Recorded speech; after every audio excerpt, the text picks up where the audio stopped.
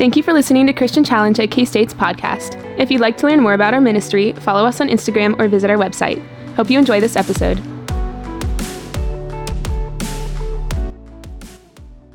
Well, hey everyone. Good to be with you tonight. My name is Jim Woods, and I'm on staff with Challenge. And it's great to see you all here tonight. Before we get started, I wanted to make a few comments about one of our announcements, about our overseas experiences that Challenge is all about and we're a big fan of.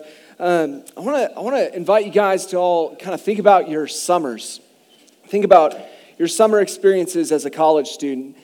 On average, if you're just kind of an average college student, four-year college student, then you've probably got about three summers at best, and maybe your degree has a required internship or something like that, and so you've got even less flexibility there. And I just want you to think about how precious these summers are. Later in life, you're probably not going to have these same kinds of 2.5 long month experiences that you can just kind of do whatever you please with. And during this time, in this season of life, you guys, you have a lot of great opportunities in front of you for what you could do with your summers. And I just want to invite you to think prayerfully and intentionally about them. I mean, there's so many options of what you could do. You could do an internship, you could work full time, you could take summer classes, you could work for a camp or go overseas. I mean, there's some really great opportunities, and none of these are really bad options. But in my experience as doing campus ministry, something I've noticed with a lot of college students is that it's easy to do something that's familiar and comfortable and to just kind of repeat it over and over again. To just find something that you know, find something that you like, and just kind of do it each summer after that.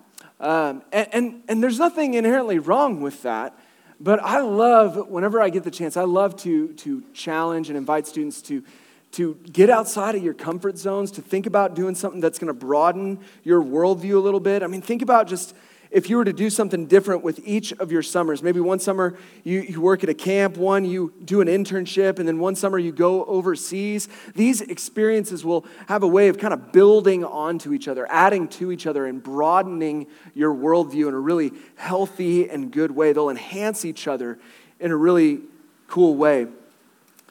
And ultimately, I have no idea what you should do with your summers. I have no clue. But I love what Nate said a couple of weeks ago at Nations Night, that there isn't one right answer, but there is one right question. And that's, God, what do you want me to do with my summer? So I want to invite you to think about that, pray about it, and be intentional with these precious opportunities that you have, these summers. Take advantage of them. Well, with all that said, I do want to just introduce my family to you. I've got a couple of pictures here of my beautiful family. You'll see me and my wife Courtney up there with our 3 young kiddos. We've got Javi and Jocelyn and our youngest Kendra. They are a blast. They keep us on our toes. They are so much fun to hang out with. And they're obviously super cute too. I mean, just look at their smiles. They're amazing kids. Their ages, they're 4, 3, and 1. So you can pray for us. They're pretty wild. It's kind of an insane season of life, but we love it. It's a lot of fun. But tonight we are going to continue our sermon series through 1 Corinthians. It's called Unentitled, Finding Freedom in the Shadow of the Cross. And tonight is going to be a little bit of a heavier night. We're going to be talking about our bodies and our sexuality in 1 Corinthians chapter 6. So if you have your Bibles, you can go ahead and open them up to 1 Corinthians chapter 6. And if you don't have a Bible, the passages, they'll be up on the screen as well. But before we dive into it tonight, I want to consider a few phrases or slogans that float around our culture about sex and our bodies. So consider these for a moment here. It's not just sex, or it's just sex. Sorry, it's just sex. The heart wants what it wants. Love is love. I can't help who I'm attracted to, so I may as well just go for it. Do what makes you feel good. It's not hurting anybody. It's just porn. Or we're planning to get married anyway, so it's fine if we do this now. These phrases, they're just a sample that represent much of what our culture and our campus typically thinks about our bodies and our sexuality. Perhaps they represent things that you've even thought. I'm guessing even now as I say some of these things, as they're on the screen, a multitude of emotional reactions are rising up inside of you. What's this guy going to say about all this? Where are we going? In our culture, few subjects are more tender than our sexuality and our physical bodies, and what we do with them and how we think about them. And our passage today in 1 Corinthians 6 addresses all of this head on. And it's so good for us that it does, because it's so important for us to be informed and to think through the lens of the Bible instead of letting our culture tell us what is true about us. We've got to let the Bible tell us what's true about us, not our culture. We've been talking all semester about how many in our culture say that freedom is found in autonomy or entitlement and defending your rights. But according to 1 Corinthians, that isn't the case at all. Freedom is found in laying down our rights. And it's found by positioning ourselves in the shadow of the cross. But how does this impact the way we view our bodies and our sexuality?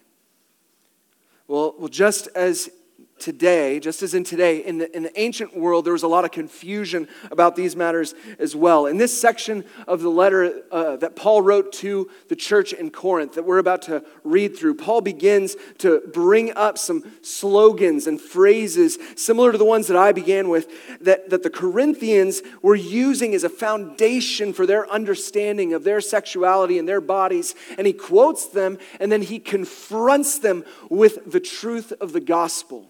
The good news of Jesus. And he does this because ultimately issues about sex and how we view our bodies are worldview issues. We can't just spout off a bunch of rules about these things and call it good. We have to think about how we think about these things, because how we think about these things dictates what we will do. Let me show you what I mean. 1 Corinthians chapter 6, we're going to start in verse 12. It says, "All things are lawful for me, but not all things are helpful. All things are lawful for me, but I will not be dominated by anything. Food is meant for the stomach, and the stomach for food, and God will destroy both one and the other."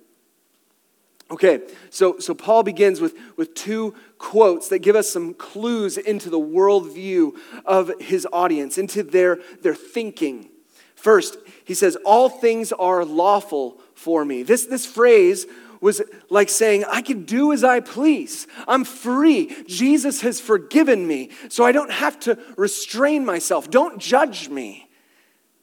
This wasn't merely a phrase that was being used in the world around them. This was something that followers of Jesus were saying, and they were thinking this way. And this lie has absolutely crept into the minds and hearts of many of us as well. Some of you in this room, perhaps, have absolutely wrestled with ongoing sexual sin and have heard the whisper in your heart saying, just go for it.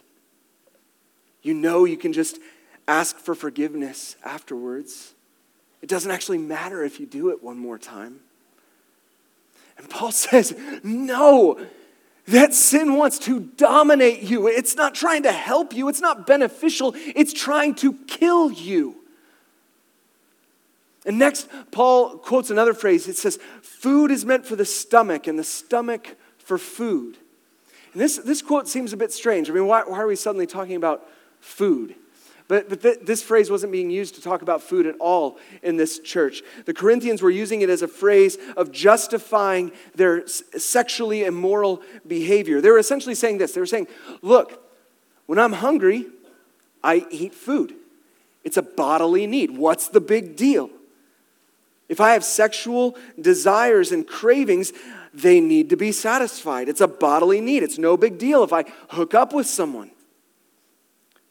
Man, this is the exact same thing that we hear in our day today. It's a bodily need. I need to have sexual release. It's no big deal if I watch porn or hook up with somebody or sleep with my boyfriend or girlfriend. Human desire and human excuses, they really haven't changed a whole lot since the ancient times. I mean, it makes sense, right? I mean, sexual desire, it can be intense. I mean, how are we supposed to get relief from it if we're not married? Our culture says as long as it's consensual, as long as no one's getting hurt, then go for it. Satisfy your sexual desires. I mean, is this how we're supposed to think about these things? And Paul, he definitively says no. No. Verses 13 and 14 say this: the body is not meant for sexual immorality, but for the Lord, and the Lord for the body. And God raised the Lord and will raise us all up by his power. The body, my body, your body, this physical neurobiological structure, it's not meant for sexual immorality. The word here for sexual immorality, it's the same word that Brian introduced us to last week, porneia. It's where we get our word pornography. This word was kind of used as a catch-all word to describe any sexual behavior that deviated from God's design, namely sexual intimacy between a husband and a wife. This is a direct, confrontational statement. Your body's sexual cravings and desire are not the same as hunger and thirst. I mean, just think about this for just a moment. Think about this. If you're hungry and you don't eat for a long enough period of time, what happens? You die, right? And if you're thirsty, if you don't drink water for a long enough period of time, what happens? You die. But think about this. If you have lifelong, unmet sexual desire, you're not going to die. I know it might feel like it at sometimes, but you're not going to die. No one, and I mean no one, has ever died from a lack of sex. This passage states clearly the body was not meant for unrestricted sexual fulfillment. And don't get me wrong, don't hear me wrong here. Sex is a beautiful thing. It is a gift from God. It is a good thing. It was designed by God and it has a purpose. But sexual desire is not within you for the purpose of acting out sexually for your own pleasure anytime you feel it. So why is it there? Why do we feel sexual desire? What are our bodies for if they're not for sexual satisfaction? And Paul says they are meant for the Lord, and the Lord for the body. So often our sexual desires point to even deeper desires. They point to our longing for connection, for intimacy, a desire to be loved and to love someone. They often surface when we feel lonely or are in need of care from someone else. It's not just about sex. Sexual desire points to something deeper within us. And those desires, those deeper desires can only truly be satisfied in the Lord. And this is a tough idea to grasp. I get it. Oftentimes in Christian circles, when someone is experiencing sexual desire, we often just tell them, just shut it down, grit your teeth through it, and ignore it.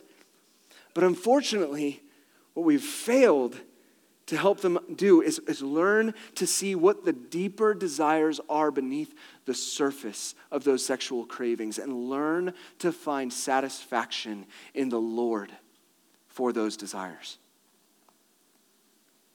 Let me give you an example of this. In my own life, I've experienced frequent sexual desire and temptation that surfaces primarily when I'm feeling unimportant or unwanted by others. Here's how things would typically play out. Life would be going just fine for me. I would enjoy friendships and relationships and I'd do my work and my school, and then something would happen where I would feel unwanted or unseen by others. I can think of one time that a group of my friends, they had all decided together, they'd planned out a trip to go to Colorado together and do some camping, some hiking. They'd all planned it together, and as the trip date was getting closer, they reached out to me and they said, "Hey, we're doing this trip. We'd love for you to come too." And that was great of them to invite me, but honestly, in that moment, I felt like an afterthought. They'd all planned it together. They're all going, and then, "Oh yeah, Jim, do you want to come too?" And just felt like an afterthought. Felt forgotten. And in that moment, sexual temptation began to spring up within me. I wasn't able to go on the trip, and the whole thing just felt me feeling low, and sexual desire was just building, and I wanted to feel valued and important, and sexual sin felt like it was the answer to that. But my body was not meant for sexual immorality. It was meant for the Lord. The answer to my deepest longings were to experience communion with God, not sexual fulfillment. And even still, sexual desire is real. It is a powerful thing. And learning to live self-controlled in this area of our lives, it is difficult, and it takes time and training. And many of us experience continued temptation to indulge in our sexual cravings, but that never leads to life. Paul also brings up how Jesus was raised from the dead and how we also will be raised. I mean, what does that have to do with our bodies and sexual desire? And Paul's answer is it has everything to do with it. It has everything to do with it. If Jesus was raised bodily from the dead, and if we are going to be raised bodily in the age to come, then that means that our bodies are important. And what we do with our bodies is critical. They are good. They are gifts from God. They are important.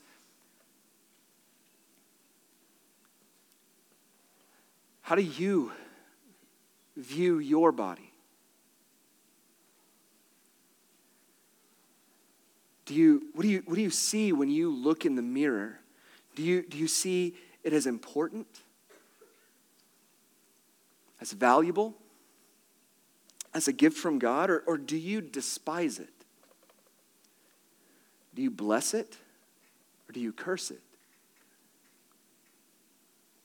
Do you see it as something bad and in need of modification or change?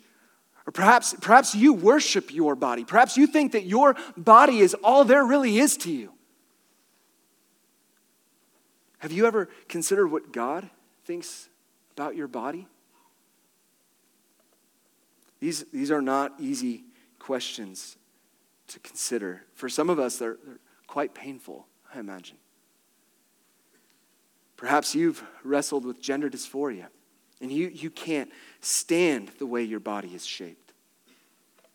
Maybe you wrestle with the size or the height or the skin tone of your body or your face or your proportions. Or maybe you've battled with other mental disorders about this, like things like anorexia or bulimia or excessive exercise or body dysmorphic disorder. Perhaps someone in your life has spoken horrible, hurtful things to you about your body, and you're living under the pain of those words constantly. I imagine for some of you, you've developed a hatred of your body.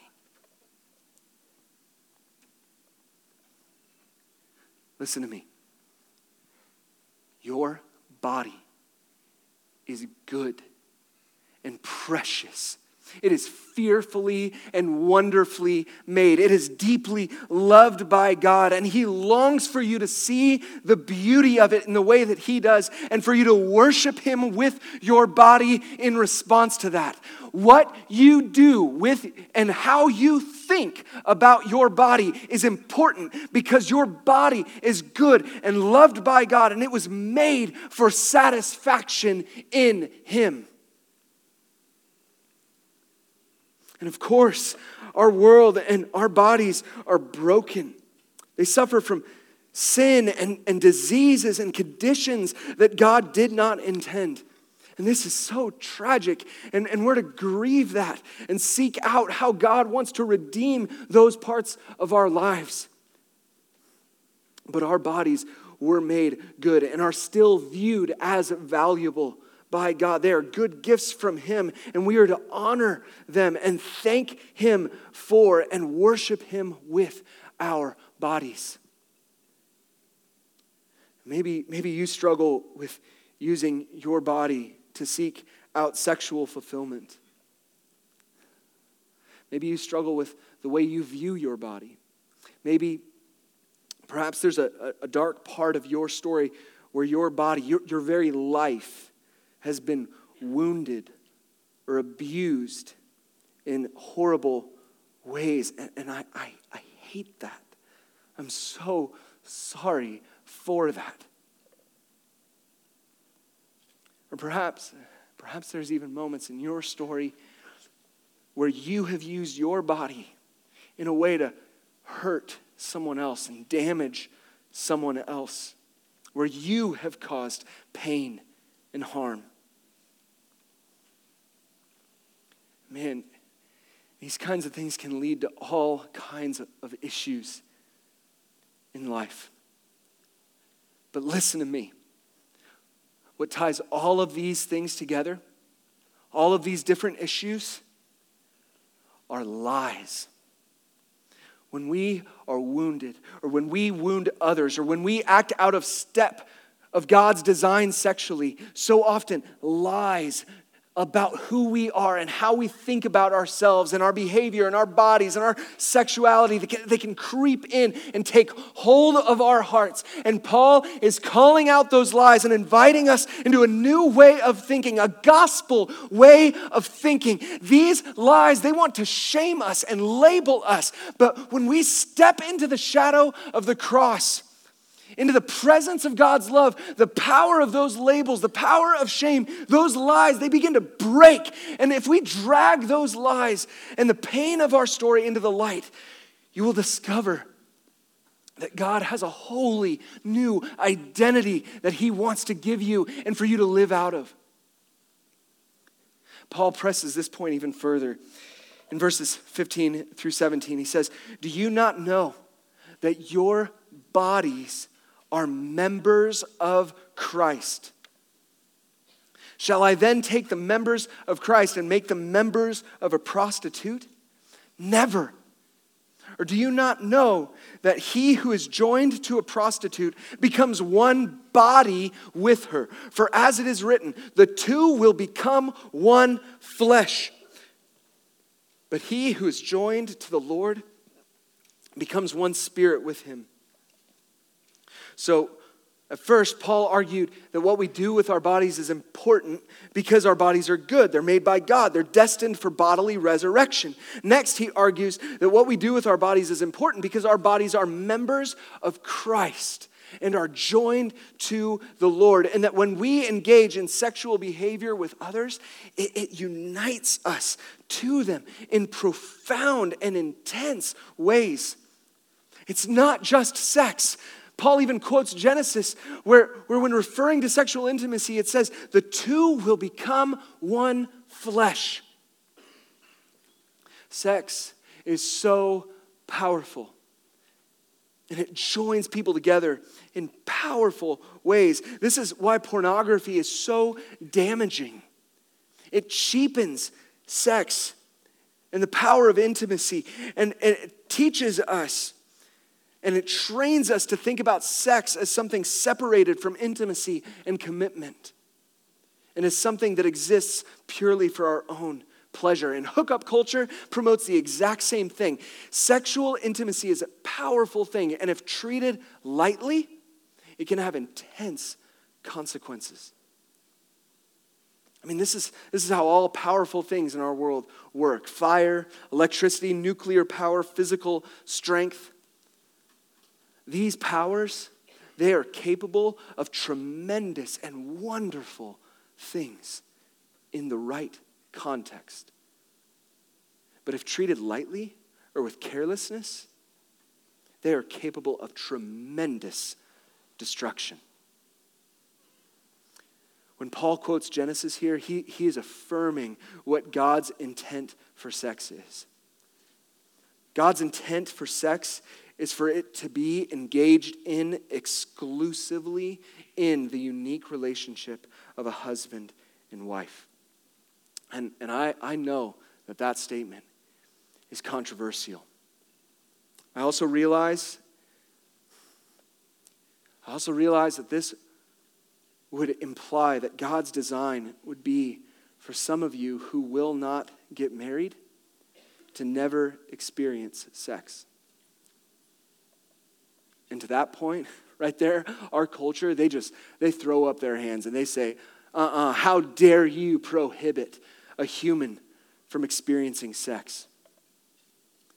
And this is a hard truth.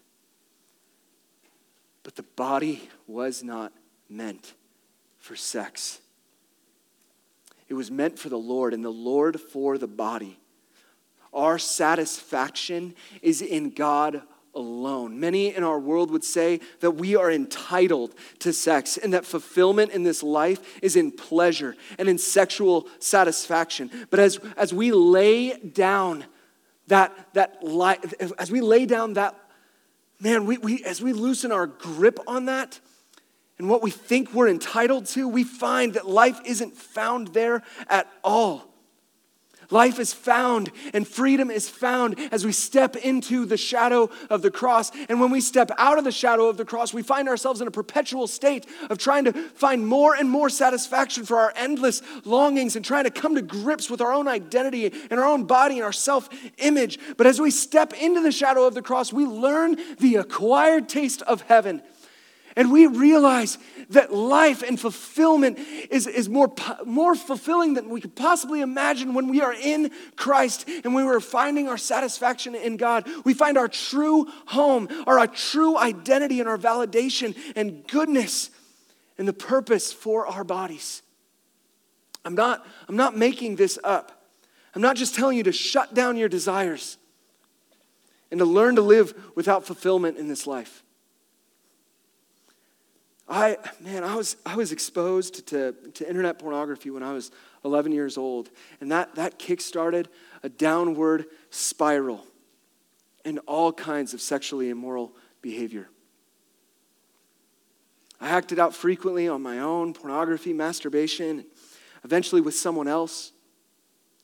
And the world told me that the highest forms of sexual fulfillment were found in sexual experiences. But as I journeyed that road,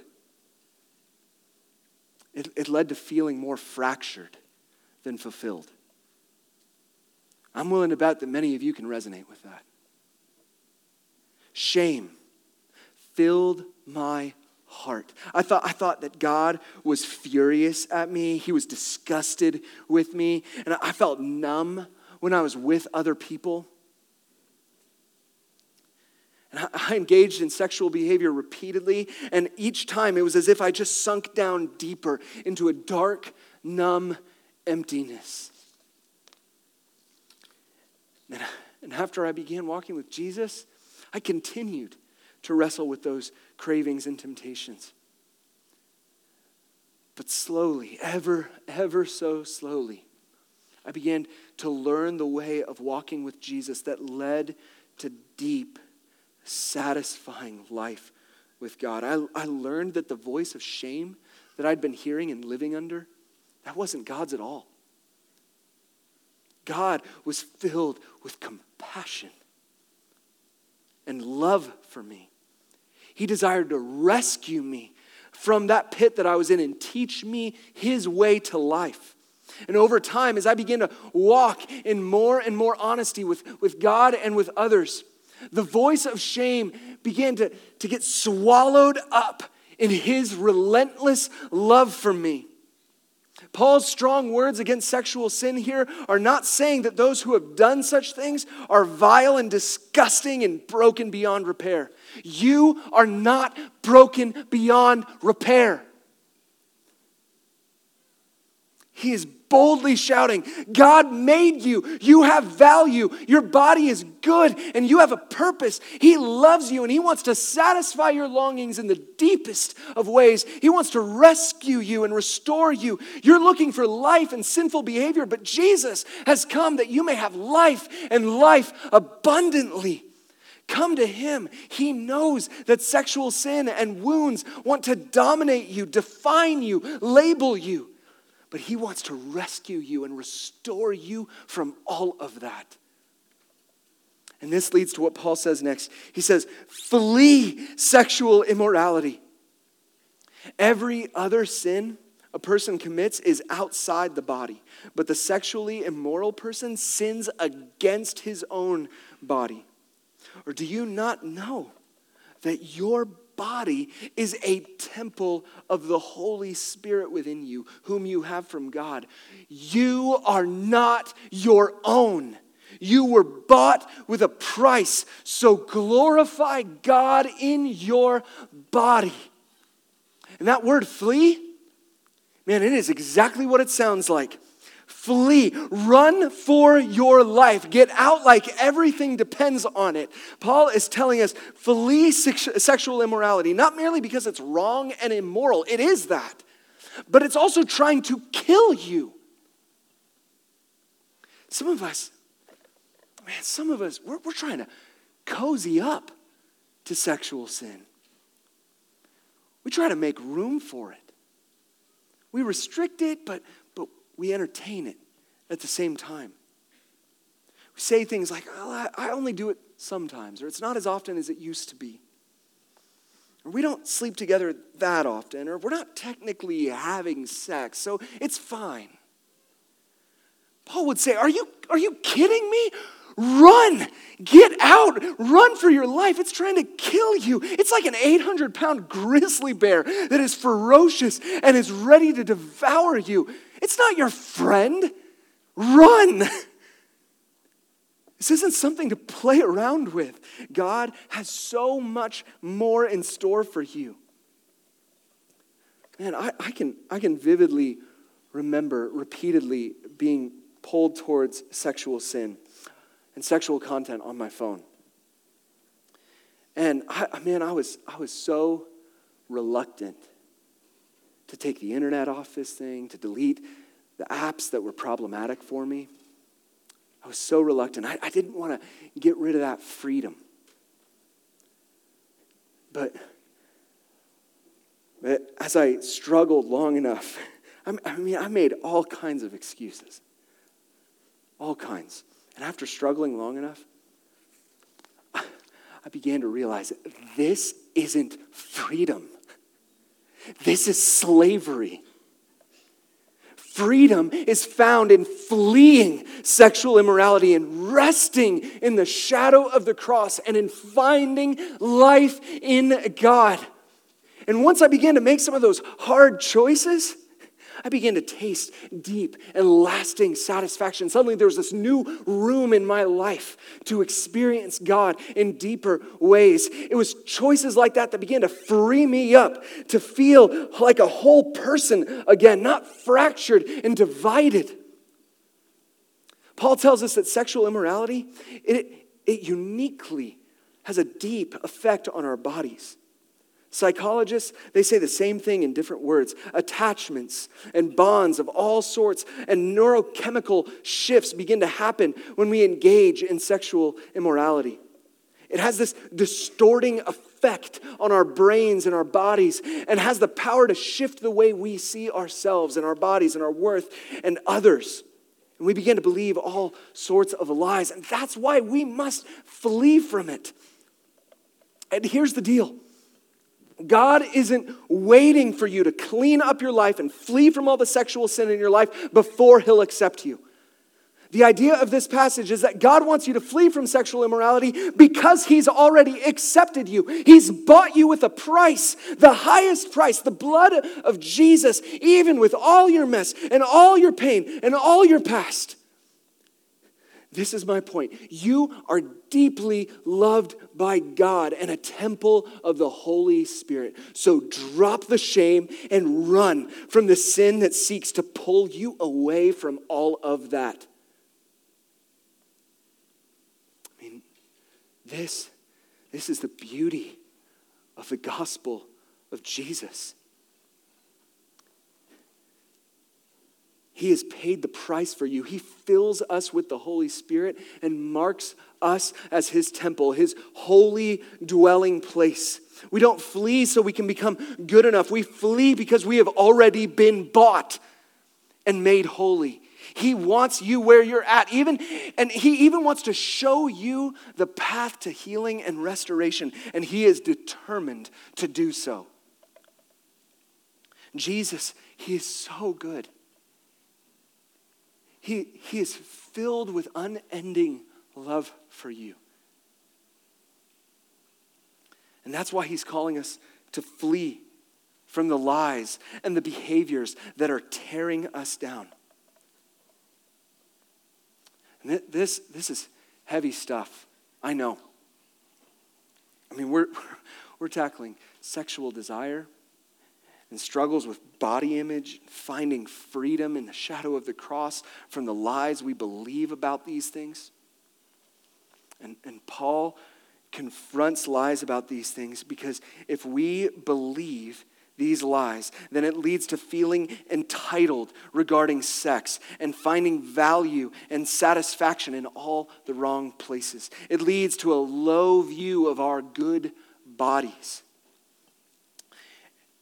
And the misuse of those bodies in all kinds of ways. So how can we turn towards the truth and away from the lies? Well, here's a few ideas. First, confess. Confess to God and to others. Confess ongoing sin in your lives. Confess the dark moments in your past, in your story, where you have done damage to someone. Confess your sin. James 5:16 says, confess your sins to one another and pray for one another that you may be healed. This is how we can step into healing. Confession breaks down shame. And we discover that God's arms are wide open. His forgiveness is available.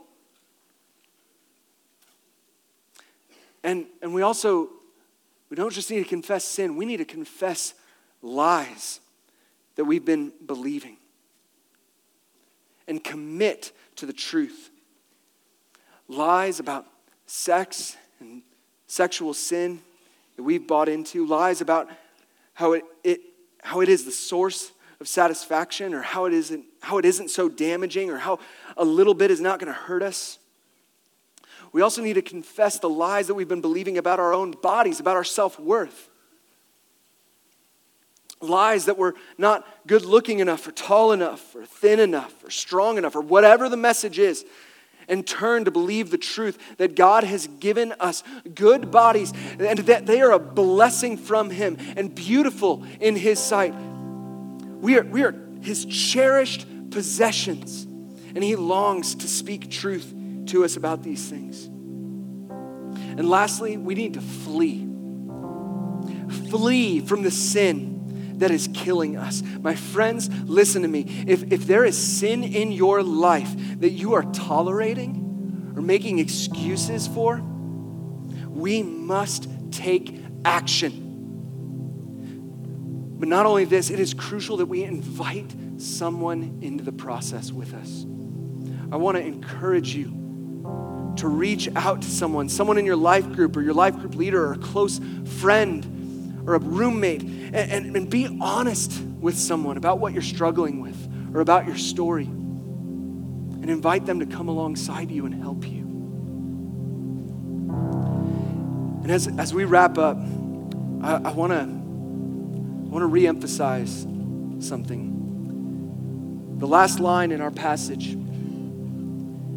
it says, in light of all of this, glorify God in your body. Fleeing sexual sin and thinking rightly about ourselves and our bodies isn't merely about saying no to something. It's about a greater yes. We don't flee sexual immorality for the sake of fleeing it. We flee it so we can glorify God in our bodies. Tonight, as the band leads us and we engage in worship, let us glorify God in our bodies. And I mean it. It may sound strange, but put your body into it. We use our bodies for all kinds of things. We use it for sinful things and mundane things. We use our bodies for jumping around at a K-State football game. But what if tonight, what if all of us in this room, what if the hundreds of us that are here determined to glorify God with our bodies? Maybe that looks like jumping around as we sing, or throwing your hands into the air in worship, or getting down on your knees on the hard floor, or singing as loud as you can with the breath in your lungs, in your bodies, and crying out in worship. Jesus, my yes is given to you. I want to flee from using my body in the ways that are against you. I want to flee from the lies that say that my body isn't good enough, and I want to flee and glorify you with my body.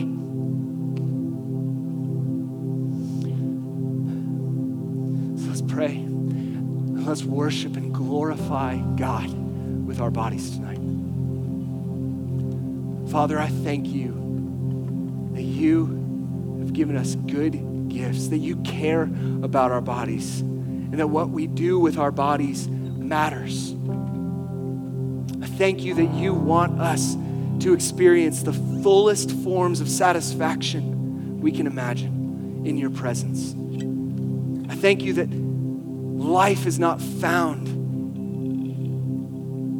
in sexual fulfillment. Life isn't found in looking a certain way. That life is found in you. So Lord, teach us. Teach us your way. Help us to honor you with our whole selves and not live divided and fractured any longer. Lord, keep shame out of this place tonight and let us worship you freely.